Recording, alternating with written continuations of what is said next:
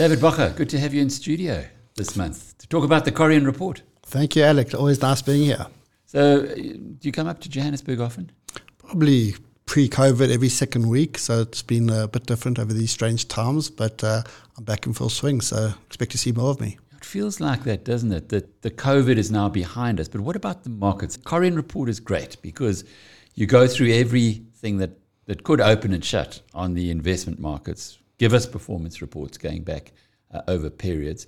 Are you seeing that the COVID effect perhaps is now out of the system? Certainly. I think touching on the Corion report, I mean, thank you for that compliment. What we try and do there is try and take what's quite a complex investment world and make it concise and to the point, and linking that to COVID. I think that's what people want. People want, highlights, information quickly. We're in a new era, and I think that's what speaks of the Corion report and why it's been received so positively. So what's the big highlight of the past month, the month of March? We saw January, February horrible for investment markets in the US in particular. March, a lot of an improvement there. But how about here in South Africa? I think for South African investors, it's been another very good month. What stood out for us at Corion was certainly how well South African asset classes have done. If you look at the first 3 months of this year, South African equities have outperformed global equities by about 25% or just short of that number. That's significant. It's material. And obviously it benefits investors. So, and bonds aren't too dissimilar. Significant outperformance of South African bonds relative to global bonds. So, South Africa, you could say, has been in the sweet spot of the world, which is nice to say for a change. David, I know you've been to the BizNews conference, but the last conference, BNC 3, because we're coming in 5 months' time, we'll be at number 4. There was a guy there, JP, who I actually ended up playing golf with through our random draw. And he gave R1 million to find out who is going to be, or invested R1 million, who's better, Magnus Haystack with his offshore fixation or Piet Viljoen who focuses internally. They've each got R500,000. I think we're gonna give them another 3 months before we see how they're doing. But from what you've just said now, Piet must be way ahead. I would presume so. I think, it also always depends on your starting point. But when that competition came out at Corion, we took a little bit of an internal vote, and we were all in Piet's camp, to be frank. We thought valuations of offshore markets were very, very high. South Africa was a swear word, but that was reflected in the prices. We were at what our view was a trough, and a lot of green shoots were starting to emerge. So at Corion, we've actually been positively positioned for South African rebound. A lot of the rhetoric at that point in time, get your money offshore, but the rand was at 16, 17%, and our all-share index was at a lot lower levels. So in the context of what you're paying for future earnings, we thought that South Africa was a very compelling investment proposition. So you make that point. I mean, the rand about 16 to the US dollar. Now we're in the 14s. So it's been quite an appreciation. We've also seen last week that SARS's collections are just way higher than was anticipated, almost 400 billion rands better. So I guess South Africa is well positioned for the craziness that's happening in the world right now. It's unbelievable. We didn't predict the war, but if you think about the benefits of the war relative to other geographical regions, obviously war's never a benefit, but we are actually in quite a sweet spot. If you think of all the exports of South Africa, those are the exports of Ukraine and Russia, and the commodity prices have gone up, bigger tax collections. So relative to the rest of the world, I would say South Africa and probably Brazil are best positioned to actually, as an investment destination, given what's going on around the world. David, just explain that. If the rand appreciates, South African fixed interest instruments, in other words, bonds, as you mentioned earlier, they would also get, or their pricing, as long as the interest rates don't go out of kilter, their pricing in global terms would also appreciate. Is that the way it works? Correct. Our analysis shows there's quite a strong correlation between rand strength and bond appreciation. When investors are thinking that the currency, which is a big component of their returns, going to appreciate, then they're not only going to get the benefit of the coupon or the interest, but they're also going to get the currency appreciation. So, that's the reason why strong rand, strong bonds, strong financial equity shares, stronger SA incorporated equities. So what funds are excelling? Piet Villion's funds, I'm sure, have done very well, but what others? So, it was almost probably a year and a half ago when I looked at a financial article, and it wasn't just in this journal, it was in many journals, and the title was more or less, "Is Value Investing Dead?" And, at Corion, we don't believe investing is a fast fashion. It's not a theme. You don't go on what was winning or outperforming over the last 5 to 10 years. You take a long-term view, and investments, a long-term means 20, 30, 50 years, and see what investment strategies work over time. So although value underperformed significantly for a decade, if you look at the Corion report and see which funds are outperforming, it's pretty much all the value funds that are at the top of the chart. So those investment managers, and hopefully, which are unfortunately doubt, those clients who stick to the investment strategy and took a longer term view, have benefited significantly over the last 2 years. That's an interesting point. I keep writing in the BizNews Premium newsletter to people to say, look, investing is a long-term game. Don't get panicked by these short-term bumps. In fact, we look at a minimum of 5 years, a 5-year project, but you're saying it should actually be even longer than that. If you look at a person's investment horizon, the majority of people are saving for retirement. That's a 20, 30, and when you start 45-year period. So, it's very hard to time the markets. I do think, at times our industry sells what is easier to sell. They sell into fear, they sell into panic. And the man on the street, looks at the last 3 years, last year, what his friends' investment returns have done, and think that's going to play out in the future. And, I think that's very often to the detriment of the end consumer. The bigger houses seem to be struggling a little bit. Why is that?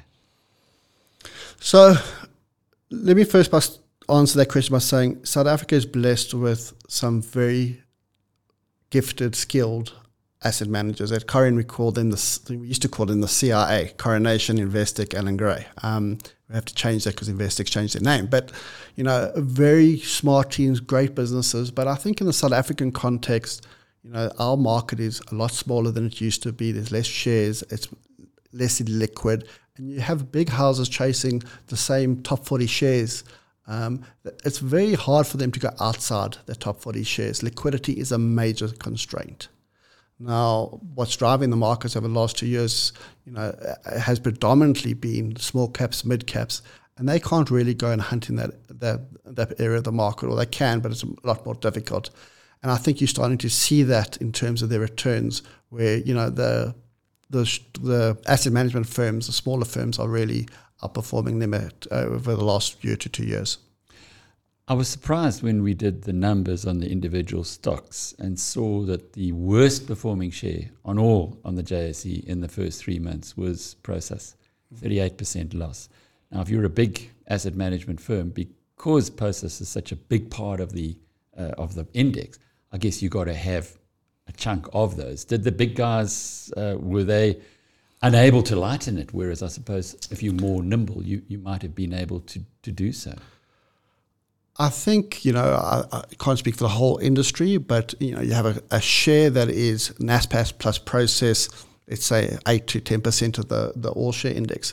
For a big house not to have any of that share is a major call and a major relative bet for their performance. So no doubt the overwhelming majority of big houses would have it, because it's a big bet and because it covers a large part of the market. And if they don't have it, where do they invest the remaining 8%? So, yes, certainly I think there's probably some managers, and I do know of a few large asset managers who still believe in the Prosus Naspers valuation. So they're probably there for their own investment merits. But there are also some who I don't think can have an alternative because it's just such a big share in the market. And that would obviously have affected them as well. So I suppose more of an anchor. We talk about, Warren Buffett talks about size being an anchor to growth. In a South African context, because of the big weighting of Prosus and Naspers, it's a significant anchor if it underperforms like it did. Correct. I think if you had to make 2 calls, if you were going to outperform your peers, what did you need to do? You needed to avoid Naspers and Prosus, and you probably needed to be overweight small and mid caps in the South African market.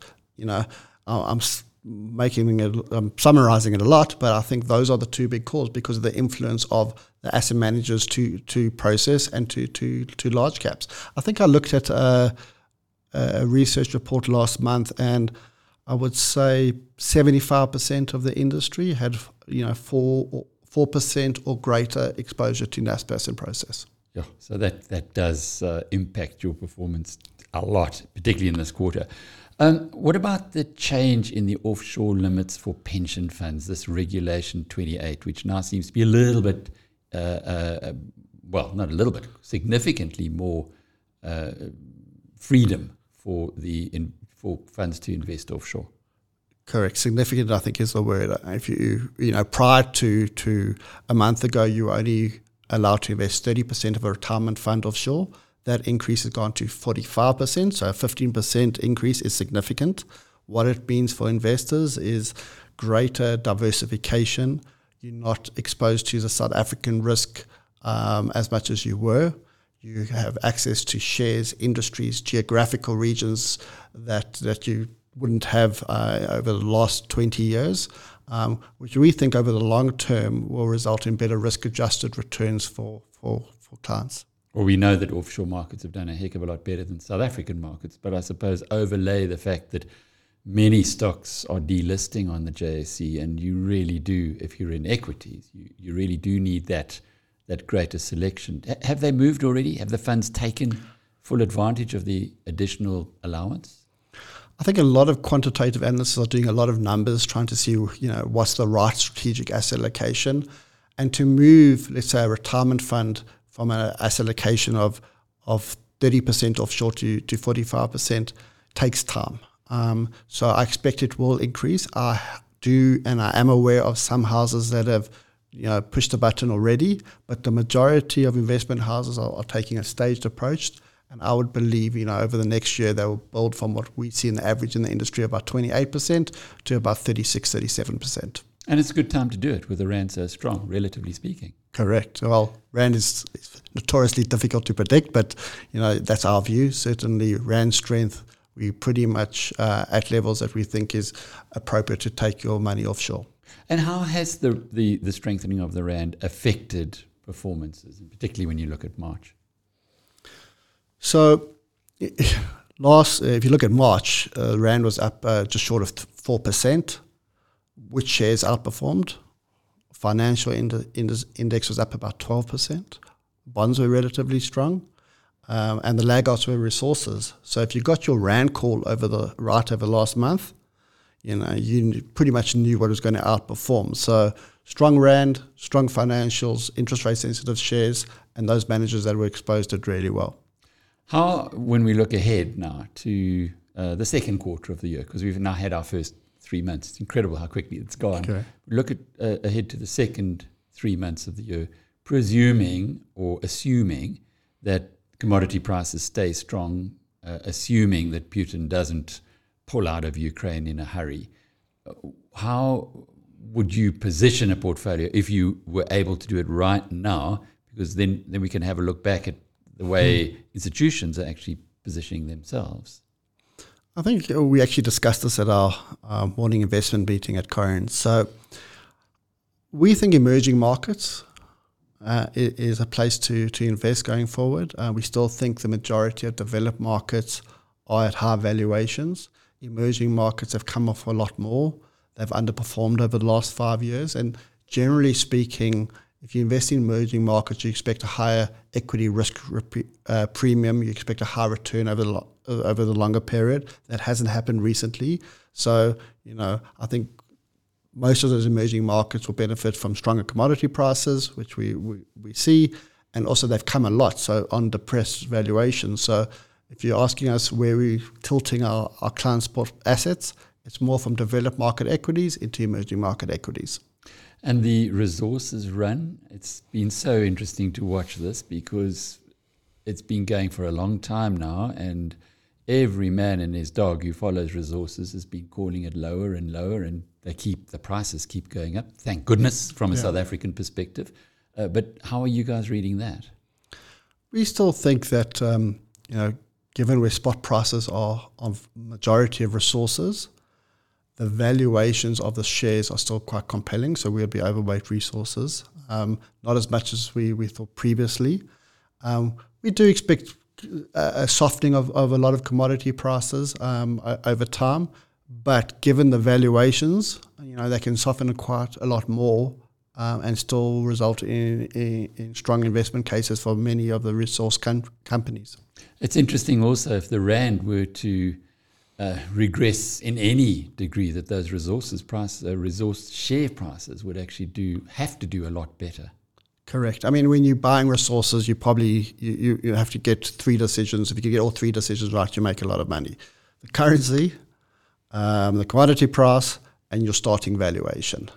And sometimes your starting valuation with resources is the least important because it's such a gearing in terms of the rand commodity price on the revenue line of resource companies. If you take those 3, your starting valuation, as you're saying, it's certainly not overvalued. Correct. The rand is pretty strong by recent standards, so Correct. There's a likelihood of a weakening there. And the commodity prices look like they might be stronger for longer. So I can see the logic. Yeah. So I would say even if they're not stronger where they are, if they just keep at the current value, current commodity prices, then I think you got enough of a wind behind you to outperform.